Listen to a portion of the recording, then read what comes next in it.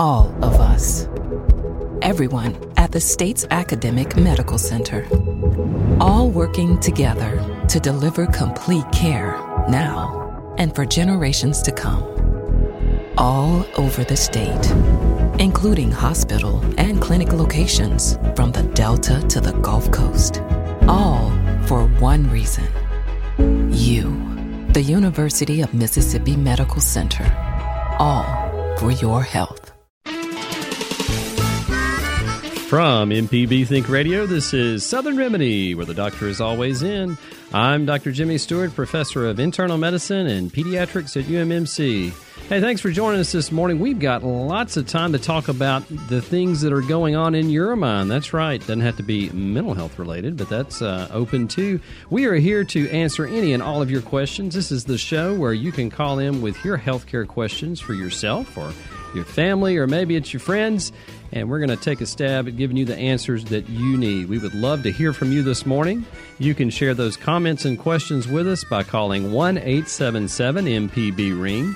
That's 1-877-672-7464, or send an email to remedy@mpbonline.org.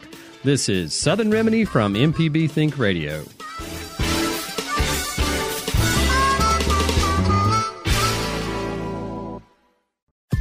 This is an MPB Think Radio podcast. To hear previous shows, visit mpbonline.org or download the MPB Public Radio app to listen on your iPhone or Android phone on demand. This is Southern Remedy with Dr. Jimmy Stewart on MPB Think Radio. To take part in today's show with your questions or comments, call 1-877-MPB-RING. That's 1-877-672-7464, or you can email the show, remedy@mpbonline.org. And now, Southern Remedy on MPB Think Radio. Good morning. Hope everybody's having a beautiful morning this morning, whatever you're doing, whether that's at work or driving or maybe just hanging out at home. Probably don't have the kids with you. This is Southern Remedy on MPB Think Radio. I'm Dr. Jimmy Stewart, professor of internal medicine and pediatrics at UMMC. And we are here for you this morning. That's right. This is the program where you can call in with any healthcare question, whether it's one from the pediatric age range. Maybe you've got a newborn in the house and you can't quite understand why they're doing what they're doing, trying to interpret those signs and symptoms that they might have, or whether it's an adult-type question. Maybe it has to do with a chronic disease like hypertension, diabetes. Maybe it's something that came up and you can't quite figure that out or want a second opinion on the air. We are here to do that today. That's right. This is free medical advice and just for you. And we open up the show for anything that you might want to discuss. So give us a call this morning. You can reach us at 1-877-MPB-RING. That's 1-877-672-7464. Or you can email us at remedy@mpbonline.org. Got a couple of emails this past week that we sent in to people, so that's a good way to reach us. If you can't quite get it all in, maybe you want to type that out and get an answer. We try to do those as quickly as we can to get you some good information back. So take advantage of that offline if we're not live. But we are here for you this morning, and hope everybody is having a great end of the summer. The kids are back in school. Hopefully, I think just about everybody's back now. And, it's always a good time to think about all the things that you need to do to get them back in order. But I know we've probably talked about this in multiple programs throughout the week, and Southern Remedy Kids and Teens on Thursday. Dr. McLeod's probably touching on this a little bit, that schedules and things to keep in mind are very important. Sleep is way underestimated on the importance of that for everybody. It's always best to capitalize on that. Let's go to Carolyn in Ridgeland. Good morning, Carolyn. Good morning. Thank you for calling. I have a question about my blood pressure. I'm in my early 70s, and I take 3 blood pressure medications, and my diastolic is always well below 70 and sometimes as low as 50. And I just don't know if that's anything that I should be concerned about, the systolic starts out in the morning, usually about 130, and then during the day, it'll go down to sometimes 97. Okay. Carolyn, so when it goes down that low, both the top and the bottom numbers, the systolic and the diastolic, do you feel dizzy, lightheaded, feel like you're going to pass out? Absolutely normal. Okay, completely good. Normal. No symptoms at all. And that's the first question I asked. So I've just about every week I ask this question about blood pressure. So it's important to ask those. Now, what you described is a common thing. The older we get, usually if you have high blood pressure, the top number becomes your main problem with control and the bottom does not. And in fact, the bottom one drops. And this has to do with how compliant or stretchy our blood vessels are, particularly our arteries, over time. And once you lose that, if they become less compliant, they lose their distensibility, how much they stretch, then that bottom number can go down and the top number goes up. There's a lot of complex physiologic reasons for that. There's pressure waves that add up and get transmitted at little branch points all down the arterial tree, but that's basically a common thing for most people if they have high blood pressure. Now, Carolyn, you're right. That bottom number is just as important as the top, and if it gets too low, you're going to know it. Now, thankfully, you don't have any symptoms. The symptoms that I mentioned were, lightheadedness or dizziness. Those are the things, like if you're getting up too fast sometimes. If that is common, particularly while that blood pressure is lower, then your physician may want to back off the dose or back off a number of medications, maybe change your regimen up a little bit. But if it's not, it's probably okay. In fact, one of our recent blood pressure trials that helped sort of redefine our new target numbers of less than 130/80 sort of define that for the elderly. So for those that are over 60, over 70, we have to be careful and you have to individualize that. But I would say if you're not having any symptoms, it's probably okay. If you start to get dizzy, lightheaded, some people get sort of nauseated feelings, then you might want to back off. But it has to match up with the blood pressure. So if the blood pressure is a little bit lower, it could be a problem if you have symptoms. If not, I'd say where you are is a good thing. We know that blood pressures at least less than 130/80 are a good thing. I don't like for my patients, blood pressure is variable. You described a normal range of blood pressures throughout the day that can vary by about 20%. It goes down at night too.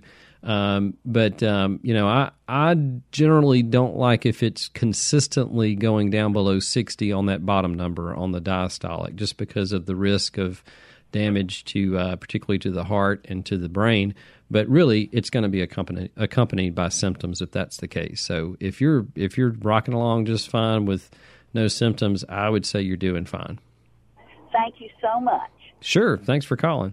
Yeah, Carolyn brought up another thing that actually was in the news. So this was hot off the press yesterday. There was a study looking at blood pressure management, and most people I still think that they don't quite realize that it takes a number of medications, not just one medication to control blood pressure. So the vast majority of people who are at their blood pressure goal are on more than one blood pressure medication. And this was a trial of a triple regimen. So it was 3 blood pressure medications in one pill. And what they were looking at is if these people compared to other people who were on 1 or 2 medications for mild to moderate high blood pressure, if they were able to get better blood pressure control. And lo and behold, yes, they found that the patients that were on the triple therapy, those 3 medications in one pill, they tended to do a little bit better. So they had better control rates.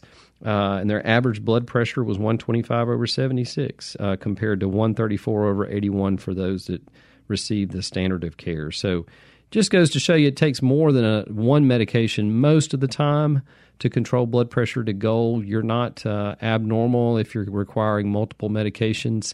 And a combination therapy is not such a bad thing. It limits side effects. It's more convenient to do that with just one pill. So thanks for that, Carolyn. The number to reach us this morning at Southern Remedy is 1-877-MPB-RING. That's 1-877-672-7464. Or you can reach us by email at remedy@mpbonline.org. Let's go to Bill in New Albany. Good morning, Bill.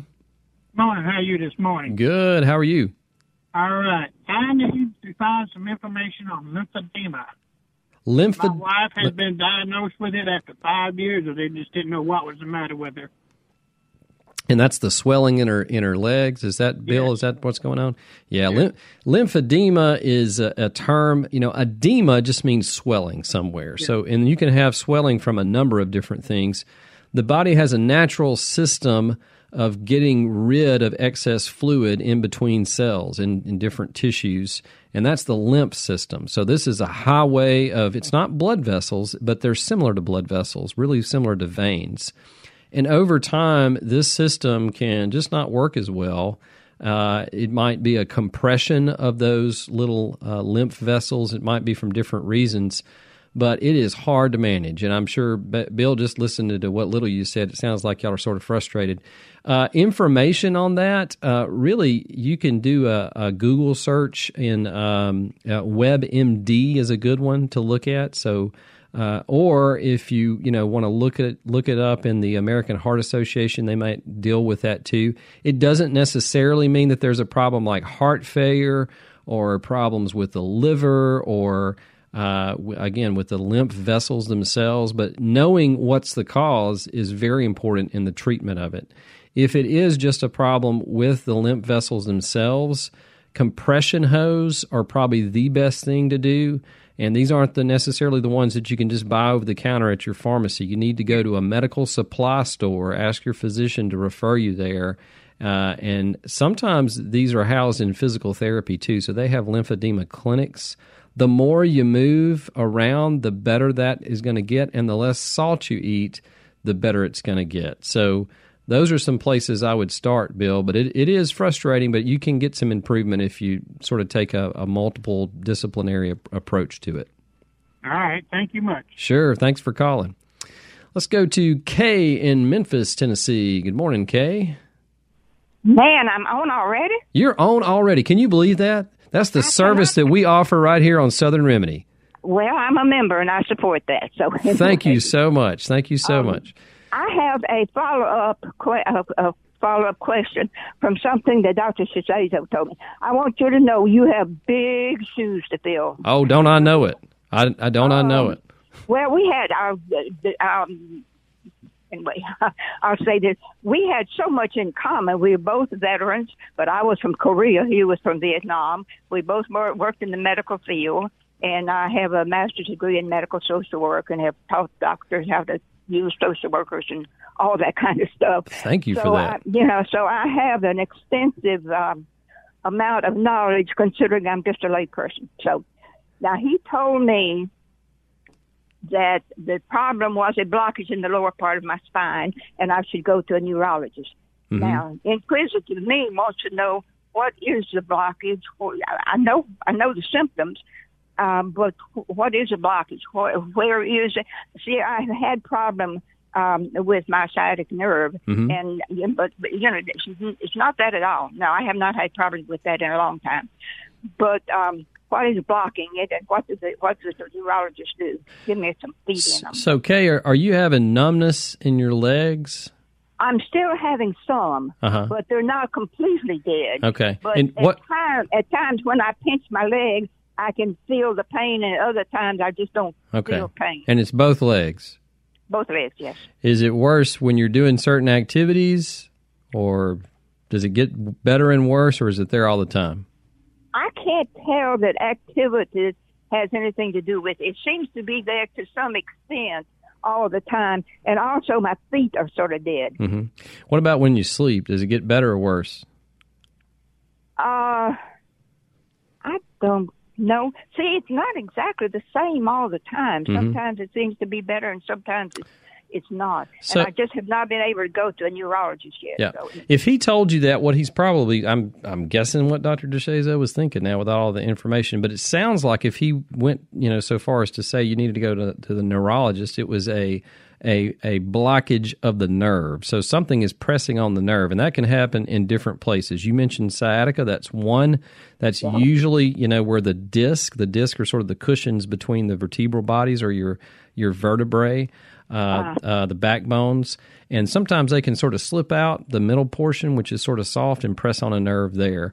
And it worsens, if you lift that leg. Now, what you're describing, though, is a little bit different, and it may be a blockage within the spinal cord itself. So there is something called spinal cord or spinal stenosis.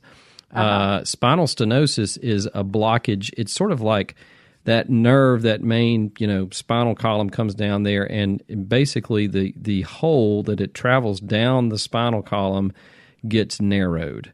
And that can be from arthritis. It can be from, just these bone outgrowths that push on there. And that is something that you have to watch out for because it's progressive. It can cause not only loss of sensation in the lower extremities, but loss of motor movement. So you might, be at risk for falls. That's not a good thing as we get older. But it almost always has to be surgically corrected if it progresses. Now, it doesn't have to be. There may be some mild forms of it that you could just see the neurologist, but they can do some advanced testing on that. And I don't know, have you had an MRI yet of your back? No. Yeah. That may be... After they do an exam, to sort of pinpoint that might be the next step. There are some other things out there, and I don't know if you've been tested for these, but like B12, folate deficiency, some of those can sometimes cause... I would think that would have been picked up because my cardiologist did a complete blood workup, and he sent me the results because I require that all doctors give me the results. There you go. Because I understand them and I can use them sometimes, when I go to another doctor and they haven't been able to pull up my records or whatever. That's a good thing to do. I'm familiar with the sciatica, and I can imagine with age, I will be 88 next month. So you're 88 years young. There you go. I am, and I'm still kicking. There you go. Well, Kay, that's probably what he was talking about was the spinal stenosis. So that's a blockage within that spinal column. So I'd check out get checked out by a neurologist for that. All right, Kay, thank you for that follow-up question. Nerve problems can be a pain, literally, figuratively, loss of sleep too. I mean, that's a big deal to incapacitate you. Let's go to Sue in Beaumont. Good morning, Sue. Good morning. I'm just itching with curiosity, so I'm calling to ask you this question. Well, what's your itch? In the recent past, every spring and summer, you hear about cases of Legionnaire's disease cropping up. And it's been a long, long time since I've heard anything about Legionnaire's disease. Has it been eradicated, or what's the deal with that? So Legionnaire's is caused by a bacteria that likes to live in moist environments. So if you look at how this is described, it's in sort of the old air conditioning units, that the towers where you would have these in hospitals, you would have these in different community living environments, and the water, the moist environment, was a place where this bacterium used to hang out, or it likes to hang out. It's mainly transmitted from a respiratory standpoint, from person to person, and it's not necessarily something. There's a lot of misconceptions, I think, about bacterial illnesses. Some of them, like the viruses, we can either control or we can limit their spread. But almost everything out there, the outbreaks happen when you have this bacteria, which normally lives in these environments, that propagates, and there's a bunch of people all right there by it. So that's what the outbreak is. We haven't really cured it first. A lot of people say, well, have you wiped it out? No, it's going to be there. I mean, it's going to be in the environment and sort of background levels. The biggest thing is to make sure that you don't give it a chance to grow in an environment that it likes. And then once it spreads, this is something that's treatable if you catch it early enough by antibiotics. And then this is where actually the detective work of epidemiology, that's the study of how these things spread and how they pop up, is fascinating, because you basically have medical detectives that go in and they try to pinpoint where this started. That we call that the index case. That's the person that first had it, and then how did it spread? And sometimes there's these things spread through air conditioning, so that's something that we can control, that we can improve on. Sometimes it's person to person. So you had to be sort of a detective in these outbreaks, and it's important to identify them early so that you can prevent it. And then also prevent the spread of that person who goes home to another place and spreads it there. So Legionnaires is one that's old, but it does pop up from time to time. Still got good antibiotics to treat it. You just need to know what the symptoms are. Bacteria that causes Legionnaires, or is it more than one? Oh, it's just one. Yeah. So it's just. Which one is it? So it's. I'm blanking on the scientific name. Hold on a minute. It'll come to me in a second. It's my old. I'm just curious. I don't have access to a computer, so you know. Yeah. So, but yeah, it's mainly the veterans. Veterans have gotten this from a lot of VAs in the past, but of course, that's not a reason. Most of the ways that it's transmit from person to person have been corrected over time. You don't really have a whole lot of those old air conditioning systems, but basically it's going to present as a respiratory illness. So it might present like pneumonia or bronchitis, cough, high fever, usually in the 102 to 104 range, and Legionella. I'm sorry. So that's the name of the bacterium is Legionella. Sorry, that's just, man, I need more coffee this morning. So then you can have chest pain with it, but shortness of breath, cough, and fever are some of the main symptoms. You can also have some symptoms, GI symptoms as well, like nausea, vomiting, diarrhea. But almost always it can be traced back to, an instance where you got it somewhere where it likes to grow. Okay, well, thank you. Oh, you're welcome. Hot tubs are another one. We don't have a whole lot of hot tubs in the South, but it's certainly out west they've identified that as a source for the Legionella bacteria. Hey, this is Southern Remedy this morning with Dr. Jimmy, and we'd love to hear from you. Got some great questions so far. You can reach us this morning at 1-877-MPB-RING. That's 1-877-672-7464.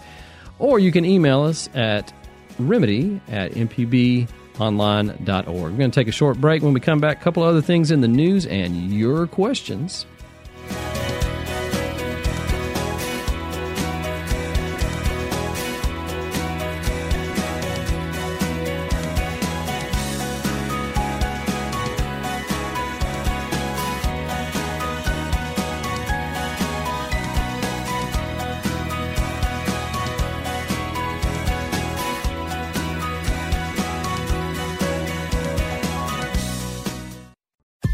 This is an MPB Think Radio podcast. To hear previous shows, visit mpbonline.org or download the MPB Public Radio app to listen on your iPhone or Android phone on demand. This is Southern Remedy with Dr. Jimmy Stewart on MPB Think Radio. To take part in today's show with your questions or comments, call 1-877-MPB-RING. That's 1-877-672-7464, or you can email the show, remedy@mpbonline.org.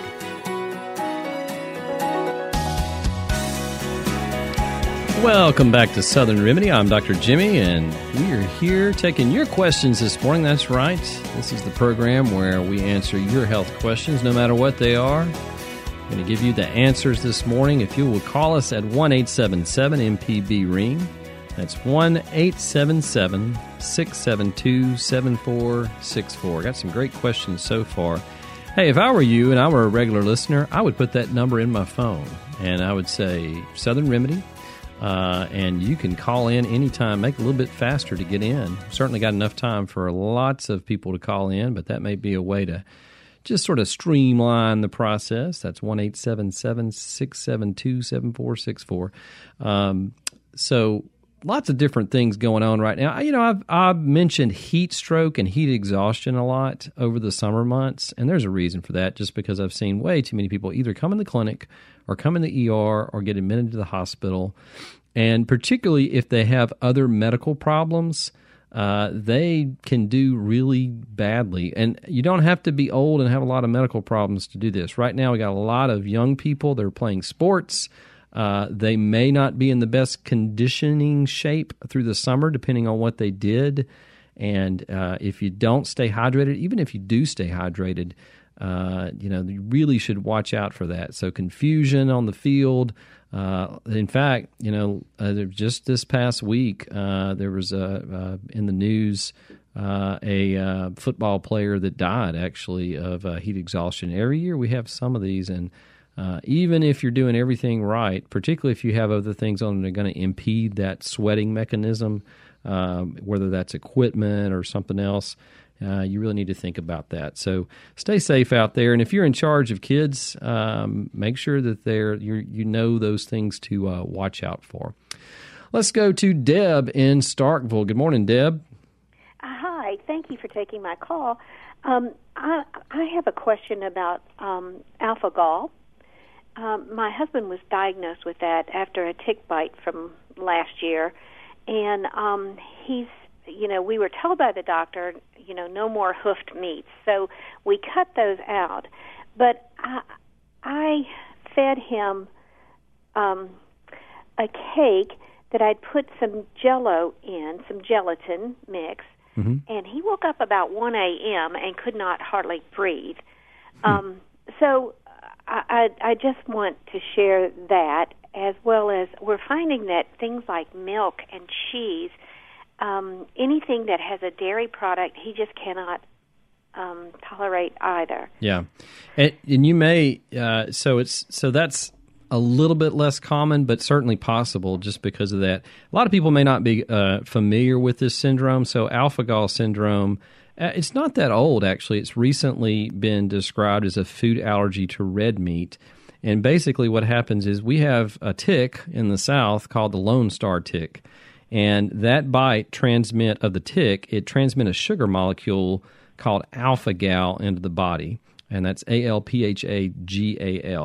And in some people, not everybody, but some people, it triggers the immune system to have a reaction that after that bite, it produces a mild to severe allergic reaction when they eat red meat or red meat products. So most of the time, it's just a red meat.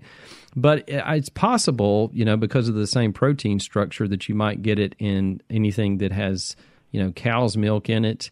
I'm not aware, honestly, about any kind of cross-reactivity with other milk or other products made from other animals. In other words, goat cheese or something like that, sheep's milk.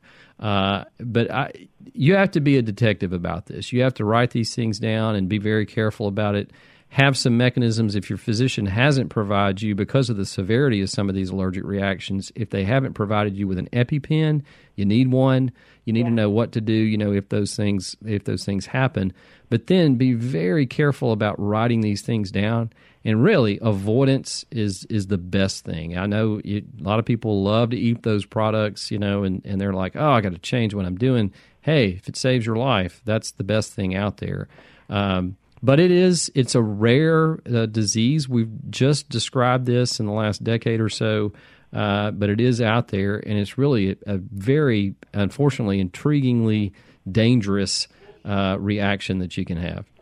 Yeah, and we found it to be really changing our lives a good bit. Yeah, you have to be careful about what you're exposed to. Yeah, we're reading labels, intensely now, so...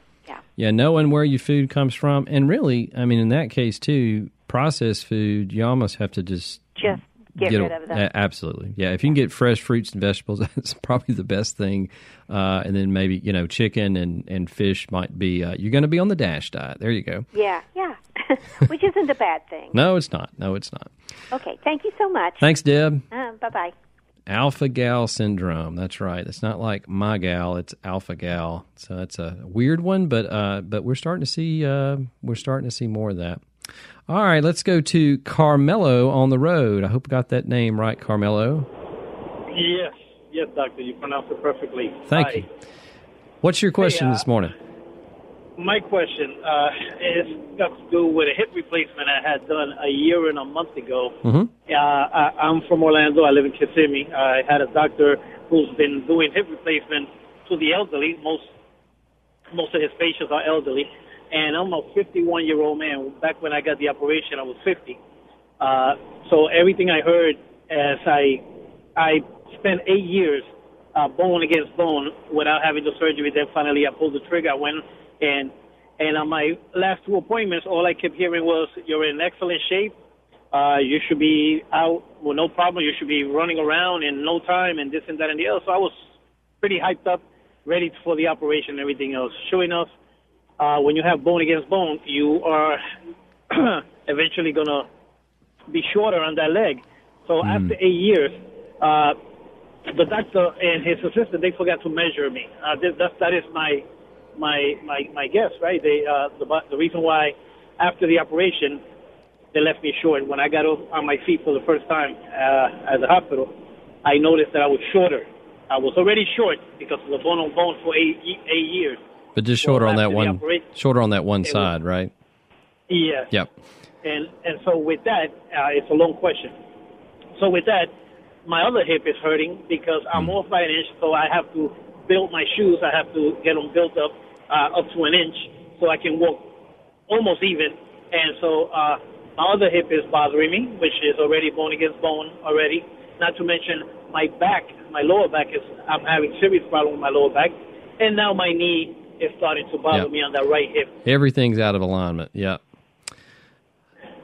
The doctor, I came back to the doctor. He measured, he did everything. He measured me. He couldn't figure out why I'm short an inch. He's looking at all the x-rays. He took new x-rays, and his last word to me was, "You know what? I think you need to go get a second opinion." Yeah.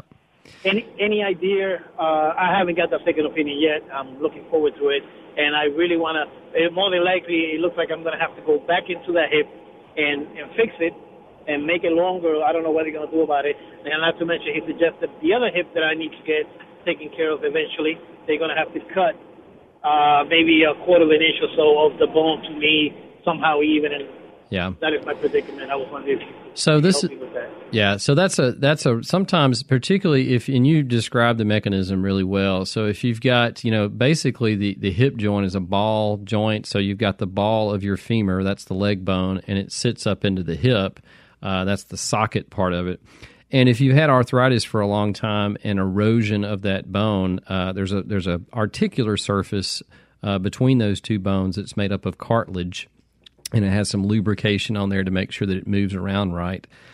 However, if you grind that down through whatever happened to it over time, most of the time it's a chronic process.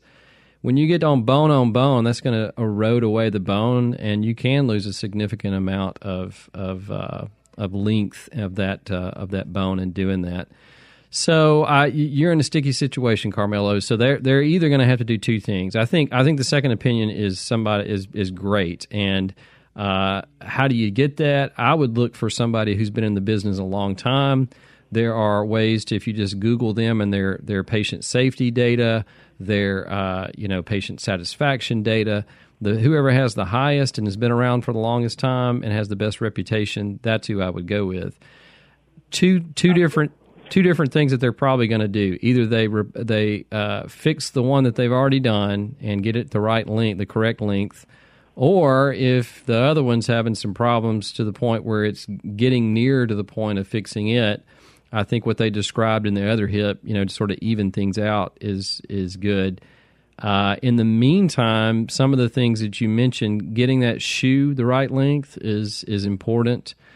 Physical therapy can help take a little bit pressure off the spinal column, off the joints themselves, and put it on the muscles, and can help with mobility.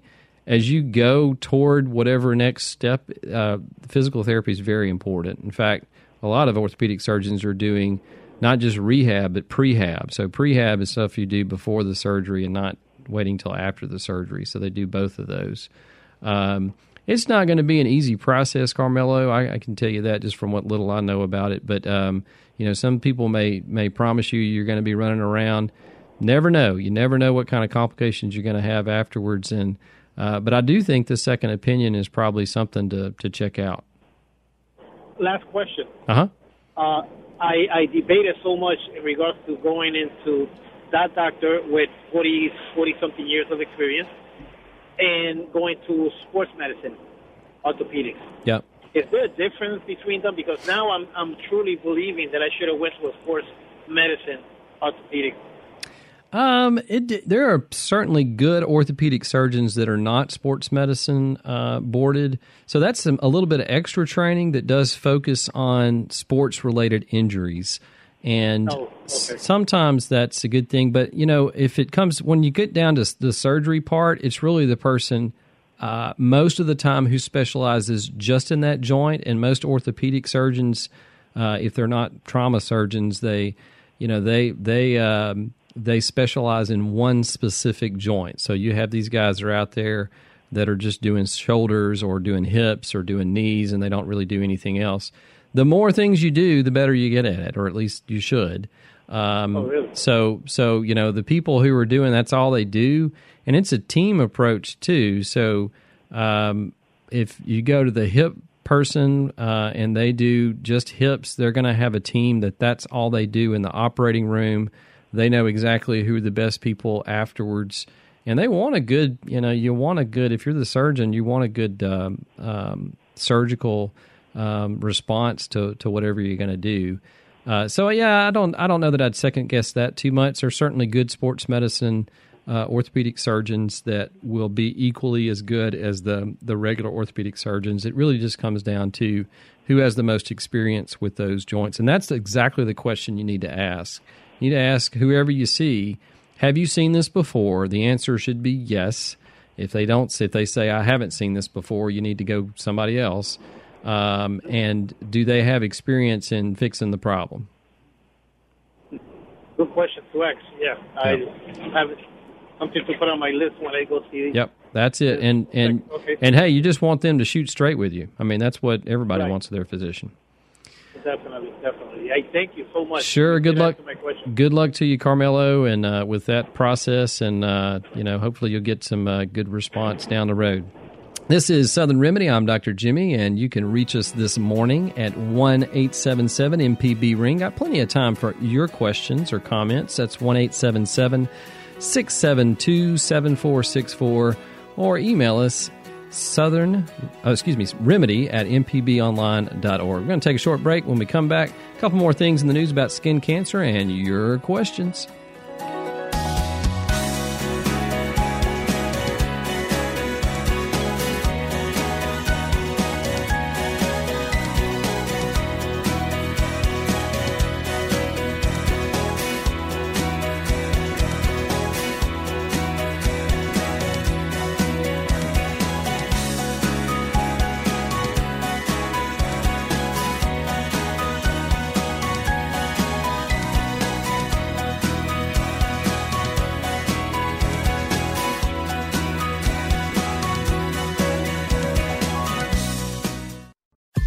This is an MPB Think Radio podcast. To hear previous shows, visit mpbonline.org or download the MPB Public Radio app to listen on your iPhone or Android phone on demand. This is Southern Remedy with Dr. Jimmy Stewart on MPB Think Radio. To take part in today's show with your questions or comments, call 1-877-MPB-RING. That's 1-877-672-7464, or you can email the show, remedy@mpbonline.org.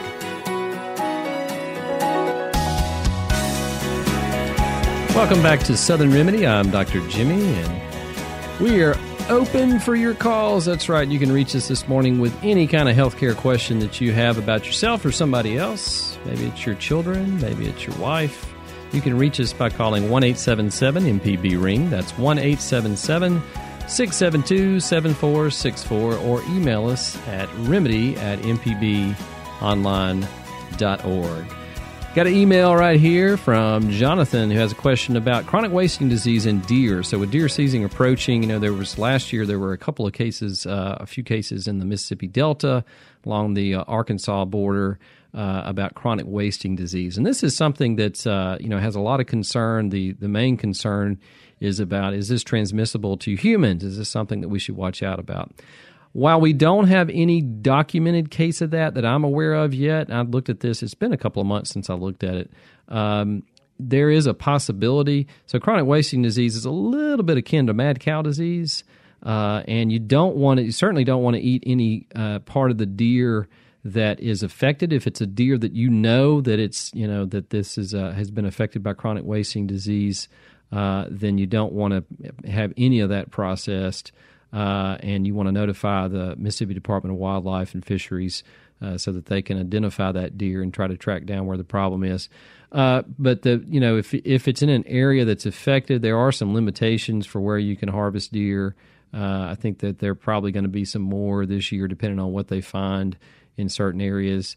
But if it were me, and it's in an area that's going to have that, I wouldn't partake. But mainly it's the brain and nervous tissue, so that's certainly not anything that you need to eat. Why would you want to eat that in a deer anyway? So no, I would sort of stray away from that. Let's go to Laura in Memphis. Good morning, Laura.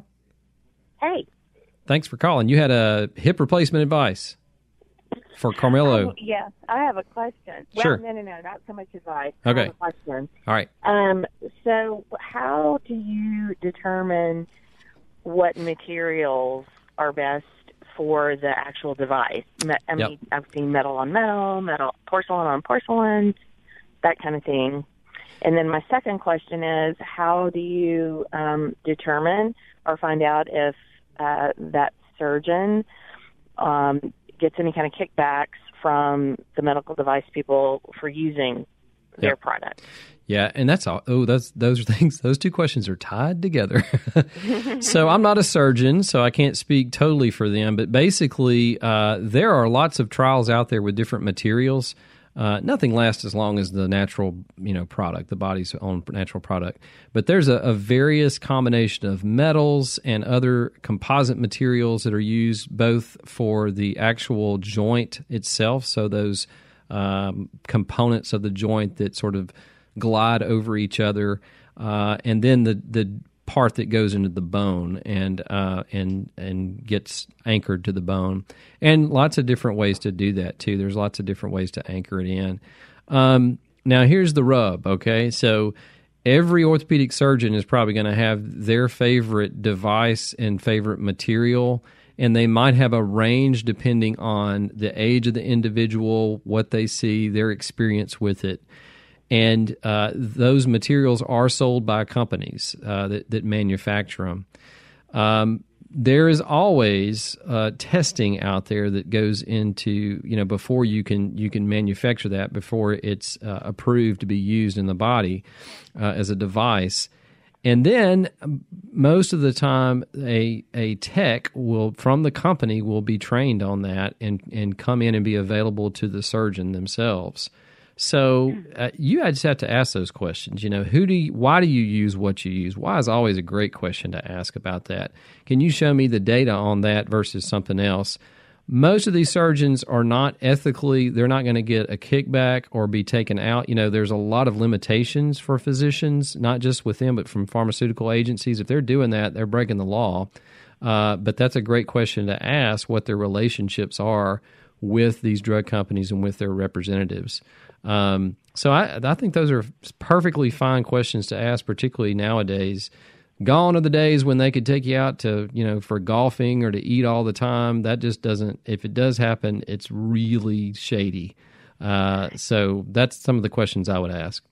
Are there any websites or any kind of websites like on the FDA where you look to see is that where you would go to find out the testing and the approval process and that kind of if the surgeon's using it, they should be able to provide you that trial, and the trial is something that's published in somewhere in an academically peer-reviewed process, not just something from the company. But if they're using it, they should be able to produce the data to show you. And you can look that up yourself. Medline is one of the online resources. Actually, to be honest, I use Google to find that kind of stuff now. And if you know what the company's name and the part, and you can just say testing or design testing as a search parameter, and you can pull that up. Perfect. All right. Thank you. Sure. Thanks for calling. Let's go to Gene in Mobile. Good morning, Gene. Good morning. Thanks for calling. What's your question this morning? They had a lady on your show there yesterday, a doctor, I say a lady, anyway, a doctor, and she was talking about executive function. Yeah. Is that the proper term for that she was talking about? I want to look it up online. I don't know exactly. So I didn't catch yesterday's program. I think that was probably Dr. Buttress that was talking about that. Right. And executive function has to do with sort of how you think and what you can do. So if you'll look that up, there'll be plenty of definitions. How do you spell that first? The executive, EXECUTIVE, just like an executive. I was just checking your spelling, see if you're a real doctor. Not very good in the spelling department. myself. But anyway, I appreciate it. I want to look it up online. I'd never heard of it. Sure. I've been married to my wife for 56 years, and she's not senile by no stretch of the imagination, but she just has difficulty functioning. It's like, I'm going to see what we can find out here. Maybe I can get her to cook it again. Well, there you go. Hopefully you will. Sounds like she's a good cook. Thank you, ma'am. All right. Sure, I'm all messed up. That's okay. Executive function. That's right. That's sort of how you think. Some of the things that you do, some of the higher level functioning in thinking. And there's a lot of tests out there for that. Locally, we have the Mind Center, but I bet in Mobile they have comparable things that you can get a full battery of testing if you need it. Let's go to Joyce in Oxford. Good morning, Joyce. Morning. Thanks for calling. What's your question or comment this morning? I have a question.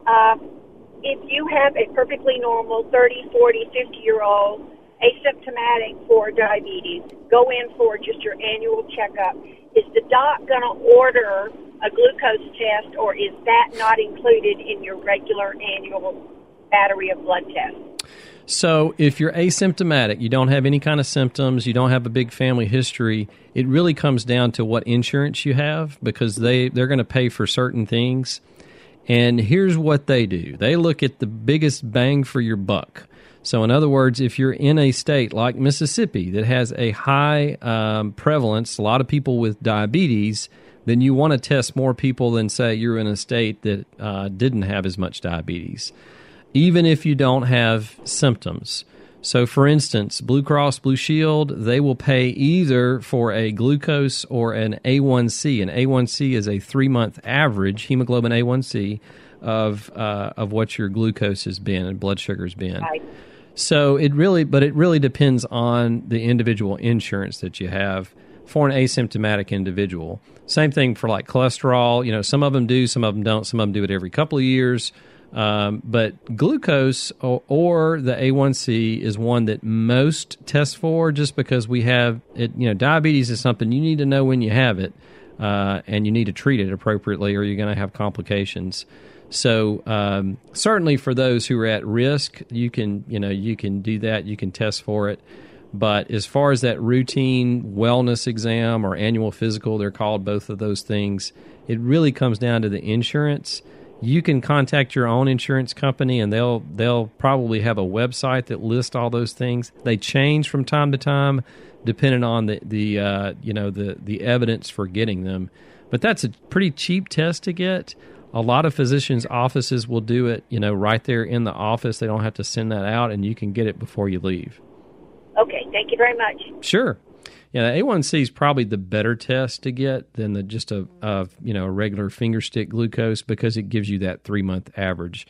And blood sugar can go up and down if you're fasting. In other words, you hadn't eaten for 6 to 8 hours. That's something that's more accurate, but it's just right one time period. It's not that 3-month average. Let's go to Winston in Hickory Flats. Good morning, Winston. Are you there, Winston? Winston. Are you there? Are you listening, Winston?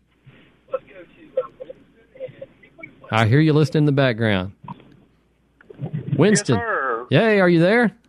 Yeah. Okay, good. Hey, can you turn your radio down, because we can hear that? All right, perfect. What's your question this morning? My question right there is my blood pressure medicine right there. Every time I go to refill my medicines, specifically my blood pressure medicines, either the size, the color, or the shape of them are different. And I have to ask the pharmacy right there, well, this does not look like the medicine right there that I had last month. Yeah. And I was just wondering why. I didn't know. Do you know the name of that medication, Winston? One of them, no, I don't. It's a Lorstein, or okay. And it was white, or football shade right there, and this month right there's green. Yep. So what happens is, particularly those medications that have gone generic. In other words, the main company that initially developed those, that they've run out on their patent on that, and basically another company buys out the rights for it and they produce it. Now, to get the best prices, the multiple companies may be producing this drug, and that's probably what's happening to you. So every time a different company is picked up by that individual pharmacy, say Walgreens or Kroger, wherever you get your CVS, wherever you get your medications, that Kroger's going to say, hey, we can get this at so-and-so price from this company, and that's when the size will change, or the shape will change, or the color will change. It's the same medication, it's just made by a different parent company. Now, there are some medications where the generic, most of the time, 90+% of the time, you don't have to worry about generics. But you do for some medications, particularly the thyroid medications. So those need to be brand name, even if they're higher, just because they work better.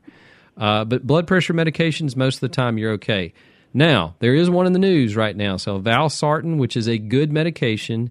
Unfortunately, one of the companies that picked it up, they noticed that it had a chemical in it called NMDA, which can cause cancer in laboratory animals and in higher doses humans.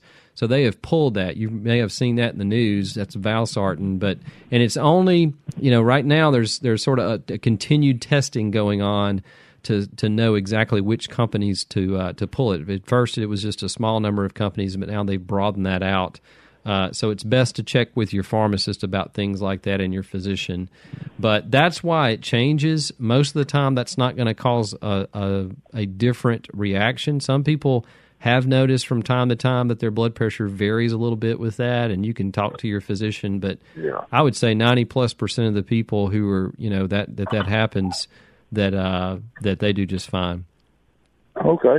Well, I was just worried about it. It all looked like a different medicine. I didn't want to take the wrong thing and think like they gave me the wrong thing, and then exactly. Happened, Yeah, you want to keep up with that kind of thing. And one thing you can do, if there is an app on a phone that you can Google, it can actually describe that. So there's WebMD is one that you can get for free. And anybody can go on there, and if you'll describe, it has this sort of menu that you can describe the shape and color of your medication, whether it's scored, what's on it, and they'll tell you exactly what it is. So, but yeah, asking is never a bad policy. Hey, thanks for all our callers this morning. This has been Southern Remedy, which is a production of Mississippi Public Broadcasting Think Radio, and is funded in part by a grant from the University of Mississippi Medical Center and generous support from you, our listeners. Today's show was engineered by Jay White. Our call screener, I believe, was Kevin Farrell. I'm Dr. Jimmy Stewart. You can join us next Wednesday at 11 for Southern Remedy. And stay tuned for NPR's Here and Now coming up next on MPB Think Radio.